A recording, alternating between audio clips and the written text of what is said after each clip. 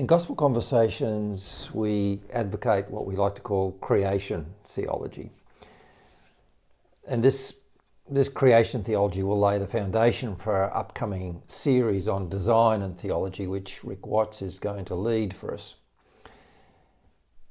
Since this is such an important theme for us in Gospel Conversations, I've decided to give this talk as a summary of our views on what this phrase means. I mean, the value of this is it will definitely give a context for Rick's talks, but it also serves as an orientation or an introduction to some of the other talks we've got in Gospel Conversations. It's a big topic and it's a relevant topic. I want to approach it through 4 steps. First step I'll talk about is what do we mean by that phrase? And I'm going to advance that explanation by contrasting it with redemption theology. Having explained what are the coordinates and cause of these 2 ways of looking at the gospel, we'll then move on to why. Why does this emphasis upon creation matter today? Because I think it really does matter today. I'm not of the view that there's a universally right way of framing the gospel. I am of the view that each generation requires new and appropriate framings of the gospel, and that the Holy Spirit coordinates this. And so the great eras of history where new frameworks for the gospel have occurred, I think are best understood by putting them into context. For instance, I am and will be in this talk somewhat critical of the Reformation gospel. That's not to say that I think it was wrong. I think it was very appropriate for its time. What I think is wrong is to universalize it and lift it up and really codify it or centralize it as the only way of understanding the gospel. I think it is a way of framing the gospel that is demonstrably limited for our day and age. So having done the what and the why, I then want to move on to the so what of the creation gospel, because I think the creation gospel opens up new spaces for us as Christians, new battlegrounds, almost a new curriculum. If you are building a Bible college firmly on the redemption gospel, we all know what that would look like. It looks very different if you want to build it on the creation gospel. It will imply new skills, new capabilities, new modes of interaction. Now, broadly, this so what field we could call the field of public theology, and we'll say more about that. And that's been wonderful, and it's a great new discovering, I think, of the gospel and its relevance to the world. But I think it is limited. I think this so what has gone mainly into the area of ethics. And that's limited, and I want to say why it's limited. It's limited essentially because it maroons us Christians as critics of the system, not players in the system. And that will lead then to the new horizon, which is the now what, which is, well, what's a better way of looking at our posture and role in this creation theology? And the answer to that will be, which I will only begin to open up in this talk because I'd say Rick's talks will take it further. Well, the now what is we are sub-creators and creators and designers of new configurations and realities of situations in the created order that express the image of God. So, with that as the overview, let me now move into the what. What does this phrase creation theology mean? In essence, it means that the gospel begins in Genesis 1, not in Genesis 3. Now, I didn't say the Bible begins in Genesis 1. We all know that. But the gospel story begins in Genesis 1. The traditional framing of the gospel that I grew up with as an evangelical did not begin in Genesis 1. It began in Genesis 3 with the fall and with sin. So the actual drama and the plot began there. The creation gospel doesn't begin with the fall. It begins with creation, the intention revealed in creation, and the paradoxes implicit in creation.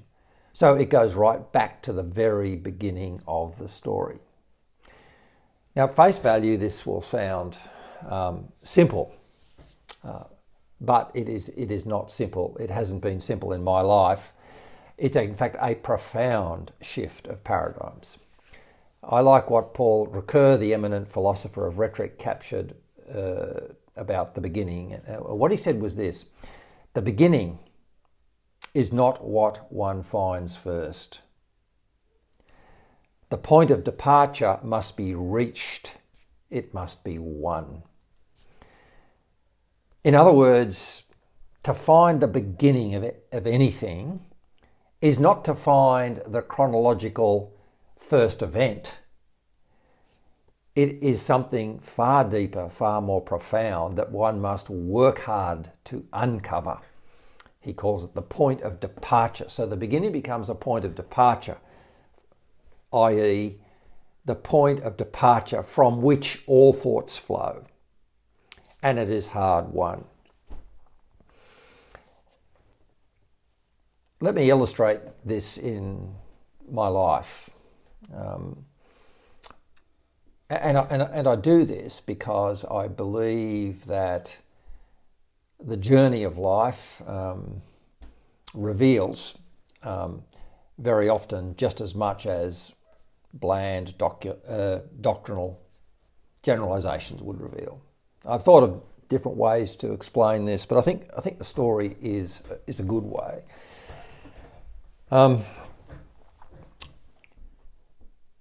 This is the tough experience I went through as a keen young evangelical Christian. I was obviously familiar with Genesis 1, but really I treated it as background.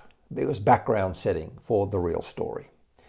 When I went to Genesis 1 as a teenager at school or even early years at university, it was mainly to argue over evolution and whether the 7 days were literal days or not. It didn't feed my mind, it didn't preoccupy my thinking, it didn't frame my thoughts. What framed my thoughts was Genesis 3, and that indeed framed my whole theology. In other words, the gospel, the story, the drama begins in Genesis 3 with the fall, and that is the distinguishing point of view we take to the world, i.e. the lens of sin and fall. This is what makes the life of Jesus relevant. So fall and sin lead straight through to redemption and forgiveness of sins. And what this does is it centralises the cross as the major mechanism for forgiveness. And this does take us into other areas that are more, I now realise, are more controversial. It takes us into a certain view of the Trinity that is around penal substitution, where Jesus is the sacrifice to the Father. That was what framed the story. Then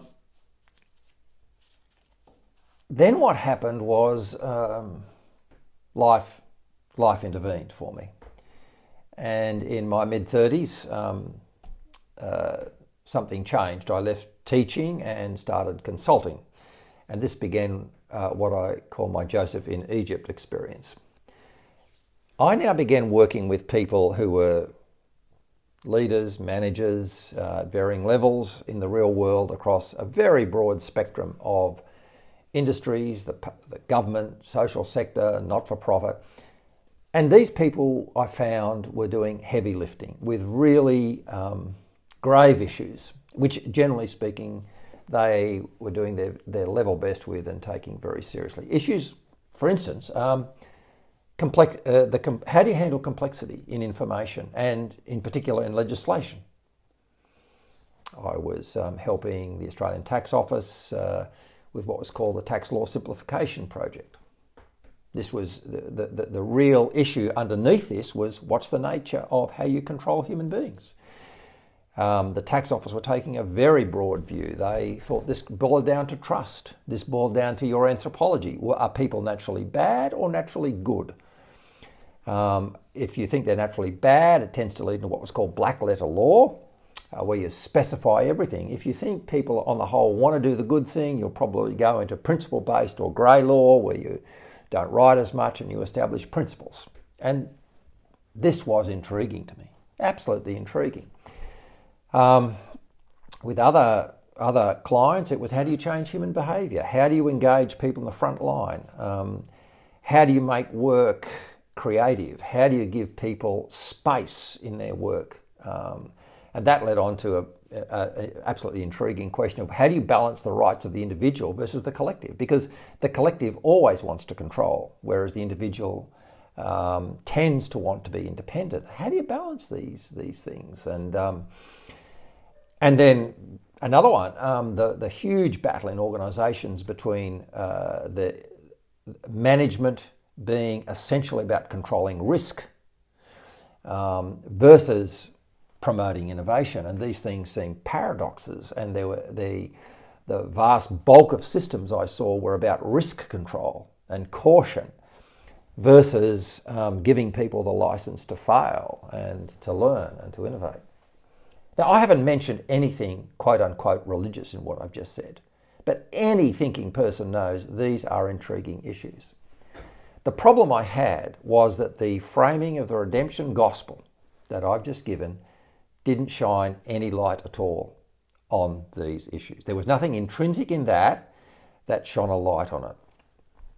The light it shone, insofar as it did shine a light, was ethical, and that was about as far as it went. But these leaders were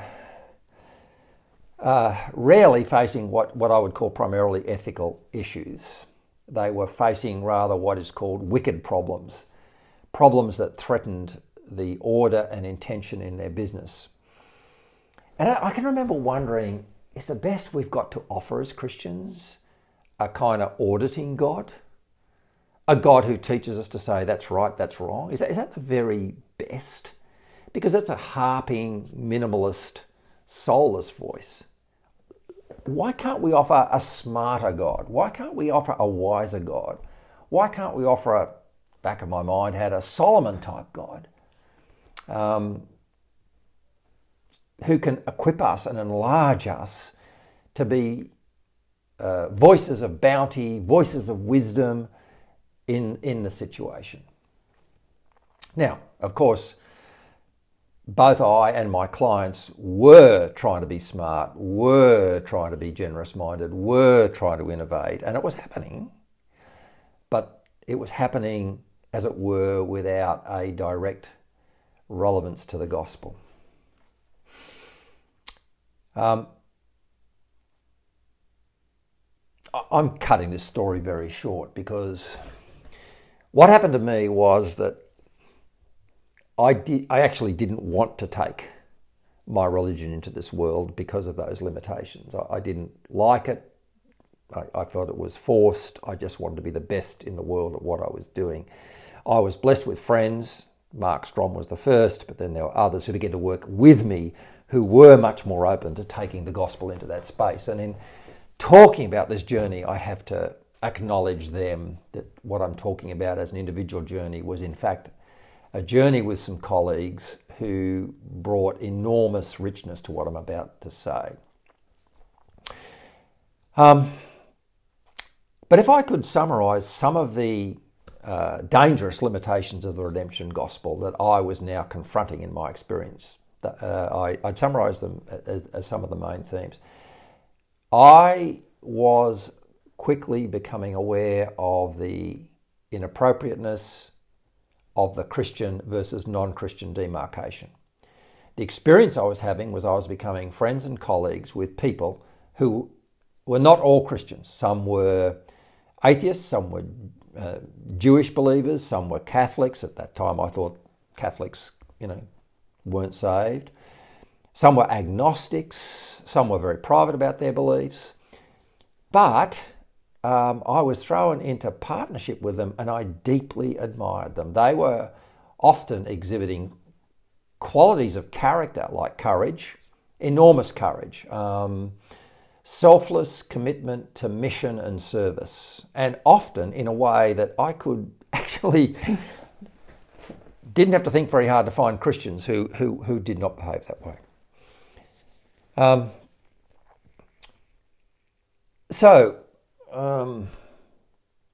The danger of this, the danger of the experience I was going through, is the danger of irrelevance.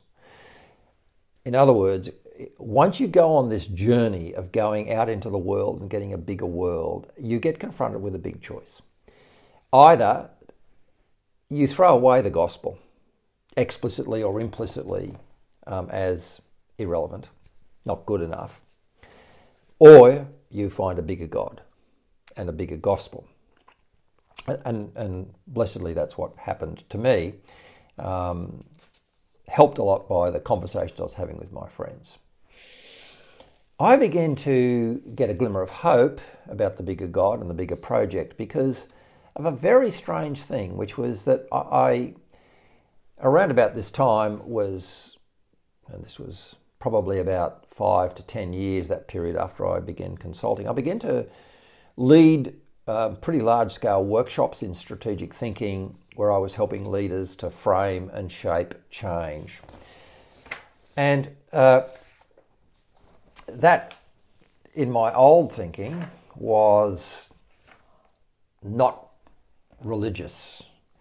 But I had this palpable feeling that I was actually walking on holy ground while I was doing this. Couldn't explain it.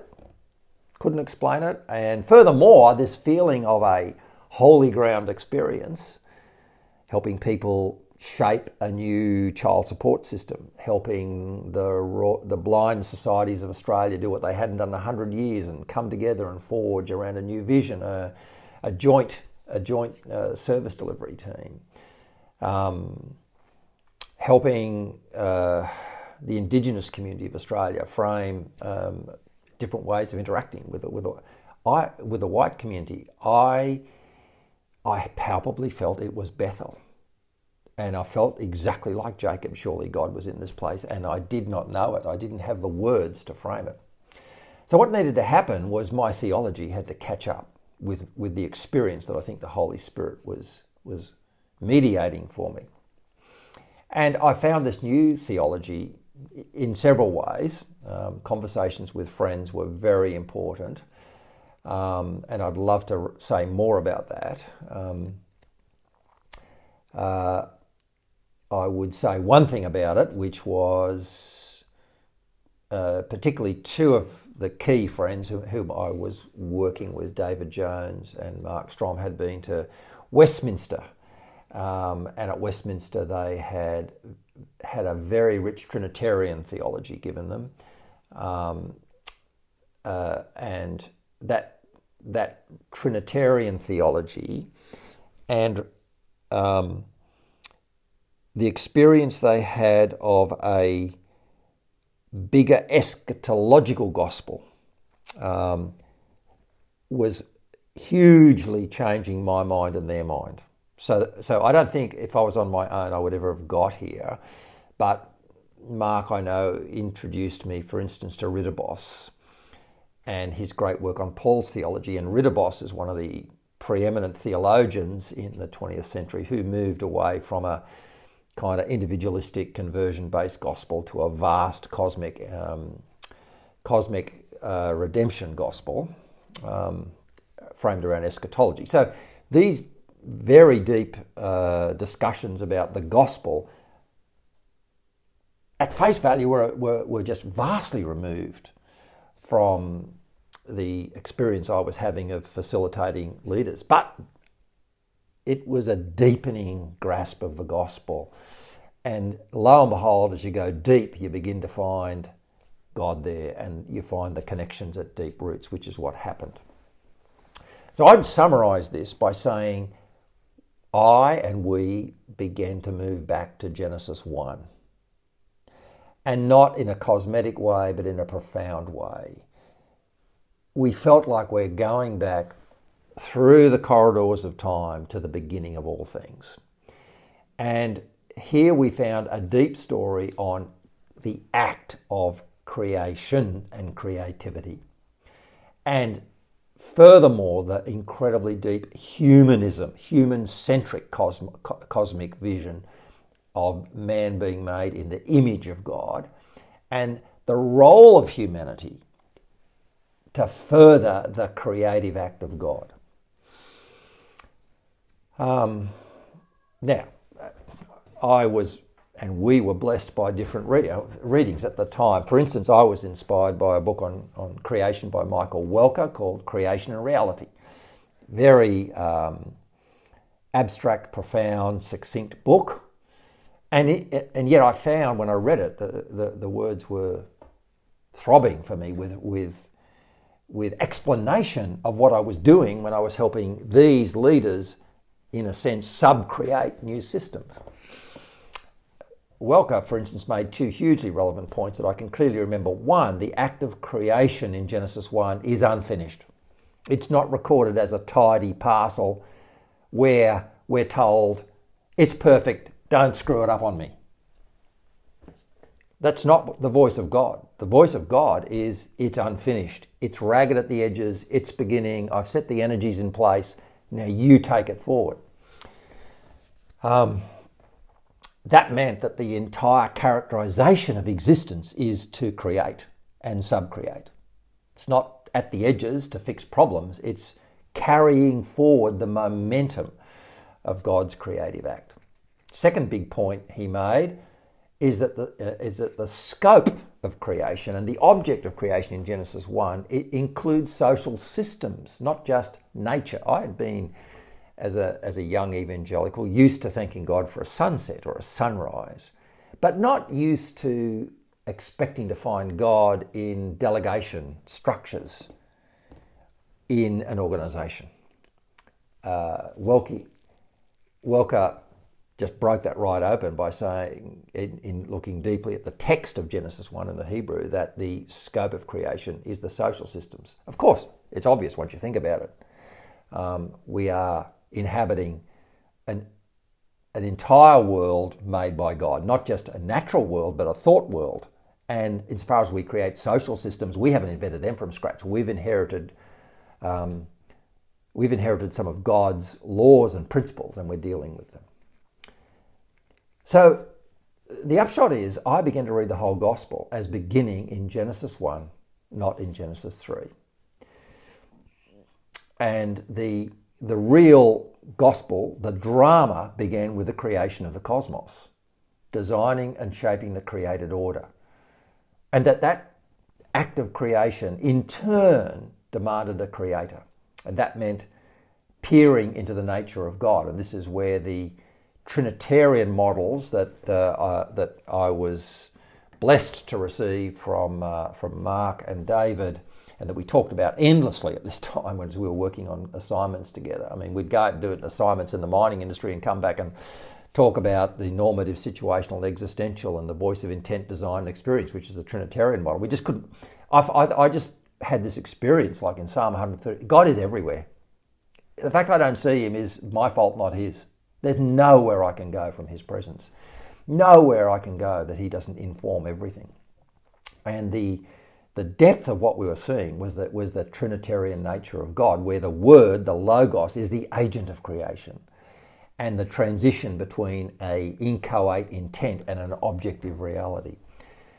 Of course, a drama needs paradox, and we didn't throw away sin in Genesis 3, but we came to it via Genesis 1, and we began to look at it very differently. And the talk I gave a long time ago on lost office being a better metaphor than the fall is one example of that. But certainly there were others. We began to see creation isn't just, the resistance to God's creation is not merely a resistance of evil, but a resistance of paradox. There's an implicit paradox in the Judeo-Christian view that an infinite, ineffable God will express himself in a finite, tangible order. That, you don't need to bring sin into that to say, well, hang on, there's a contradiction here. And this is Plato solved that contradiction by dualism. We were beginning to see a synthesis between those two worlds of the infinite and the finite. How can the created order house the uncreated God? So, over time, what I noticed fairly quickly is I'm not the only one on this journey, of course. One thing I've noticed even more of late is that if we ask the question, do the biblical authors themselves, I mean the authors subsequent to Moses, what lens do they use to interpret the experiences that they've been given? And I found they were exactly on my journey. As an example, I'm recently memorising the first chapter of the first epistle of John.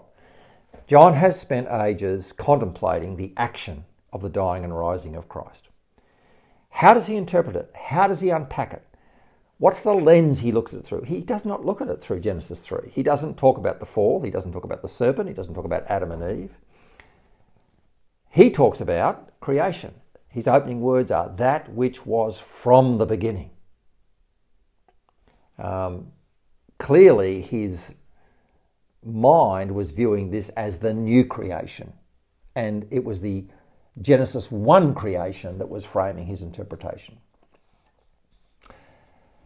In summary, to conclude this package of comparison, what I would say is that, unfortunately, the redemption gospel has a cartload and a freight load of worldviews packed in behind it. And I think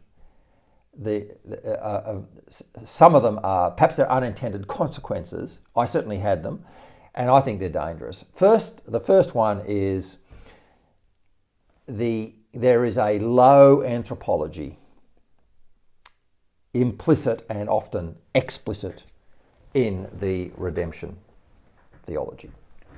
You just got to read Calvin to get this. I mean, Calvin tries to talk about Genesis 1:27, and every time he does, only gets a sentence or two and he's back off into total depravity. So unfortunately, the Christian message has got framed explicitly, implicitly, and in the mind. The message given out to the world is you're black, you're dark, you're sinful, you can't do a single thing to save yourself. And humanism is seen as a dark thing. Now, the creation theology does not begin with that declaration. It begins with a completely different declaration. In fact, a radical humanism, which we've talked about quite a lot in Gospel Conversations, you are made in the image of God. The second implication is that the scope of activity is very different. The redemption gospel has what I would call a religious scope. I think it tends more often than not to be framed inside a Platonic dualism where heaven and hell are the coordinates that we're choosing between. And therefore our activities have a narrow, specialised frame to them. You know, saving souls, prayer, and other pious acts. I package that with the word religious. The creation gospel is religionless. It actually has a cosmic scope. It doesn't acknowledge any differentiation between religious piety and action and activity that's holy in the world. It actually establishes a continuity, a vast continuity in the created order. You know, it becomes unthinkable that we, the created, could ever go to heaven, which is the home of the uncreated. No. The created order has begun and will continue, because we will be created and we will forever be created. So I start to establish a continuity between the orders of my life now and the future. I am actually seeing, I'm seeing a straight line, and this straight line means that the activities I'm doing today become, well, seeds I'm sowing for the future. there's going to be a continuity between this life and the coming life. I think as well as that, the redemption gospel has tended to create a posture, a way of being in the world that we could call private and internal. You know, it's the work of the Holy Spirit within me, and there's this bifurcation between that and my public life. The creation gospel busts that wide open, and it says the public, private interact with each other because the whole cosmos is God's area of interest. It's politics and its systems. And finally, I think really importantly, the nature of the redemptive act. The redemption theology gospel focuses upon the forgiveness of sins and the cross as the mechanism by which that atonement is created. The creation gospel focuses on the dying and rising of Jesus as a connected redemptive mechanism where the resurrection now moves to being part of the new creation and part of the redemptive mechanisms. So that's a major part of the talk really, which is what do we mean by the creation gospel? What about the relevance of it? Why is today particularly the time and place for a creation gospel? Well, I think it's really like a Mars Hill experience where when Paul talked to the Greeks, the creation gospel includes everybody. You actually begin with what we've already got. You don't begin with what you haven't got. You begin the story with what we've all got. And it begins there and then it stretches it. It renames that as the gift of God. And so it begins with what people already know, and then it declares it is sacred and begins to move them, as Paul did in Acts 17, onward. Now, this can feel soft. It can feel like, you're just giving up on all the hard-edged stuff. You don't want to tell people the bad news, they're sinners, and so on. No, I don't think so. In today's world, this creation gospel has got enormous edge. It is contested. It is a contested space. And it definitely confronts today's doubts and today's kind of antichrist movements. And here's how it does. And I'm now imagining how one would take this message out to the world, because I think it changes the order of evangelism. It begins with background. And really, you're saying, we Christians have a different set of background assumptions to the world at large, about which we are not ashamed. Firstly, I would say today the dominant mood in the world, and it's just going to get worse with the coronavirus thing and others, is nihilism. I think we're in a world that is dark and has no hope. A lot of Christians think it's secularism. No, I think underneath it, it's something worse. It's nihilism, leading to collective depression. Against nihilism, we have a radical message that can feel illogical, which is hope. Hope frames the world. And the creation gospel tells us that. Secondly, we live in a world characterized by the scientific worldview is a materialistic worldview. It's just nuts and bolts. Everything can be explained by the laws of physics. And of course, Ron's talks have been wonderful in deconstructing this and critiquing it from a scientific point of view. But nonetheless, we are people who don't believe that. We can go out to the world saying, we believe, yes, we believe in mechanics. Yes, we believe in senses. Yes, we believe in matter. But we believe in mystery as well. We believe that you cannot understand any system, including a physical system, without understanding love and intent. That's what we believe. And part of that is that we believe we have a very different anthropology. There is real contest, real debate going on in the world today about what is it to be a human being. Are we just the same as animals? No different? That's what evolution seems to imply. Probably just the same as rocks. We say, well, no, we believe that is wrong. We believe that there's a specific creation of humanity and we are created in the image of God, which means we've got a soul. So these are things that are real messages of hope, but they're debatable, they're contestable. And I've found there's different ways of telling those stories, but people are up for that. They're interested in that. These don't sound like religious things. These sounds like the nature of reality, the nature of the past, and the nature of hope. They're very relevant topics.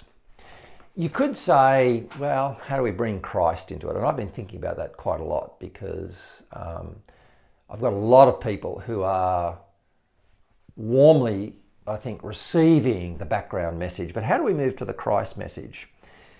Well, I think that's extremely relevant because we move to Christ as the incarnation, as the ultimate human being. And we say that our faith actually declares that a man, a human being, had to be the agent for transformation. I don't want to go further on why it's relevant today, because I think it would just unbalance the talk. But it is, suffice it to say, I think the creation gospel and is really relevant for today. It's got edge, but it's got attraction, and we need to get better at telling that story. And I think as a result, it's very important for young people who are Christians to get this creation gospel in their heads to continue to build their faith.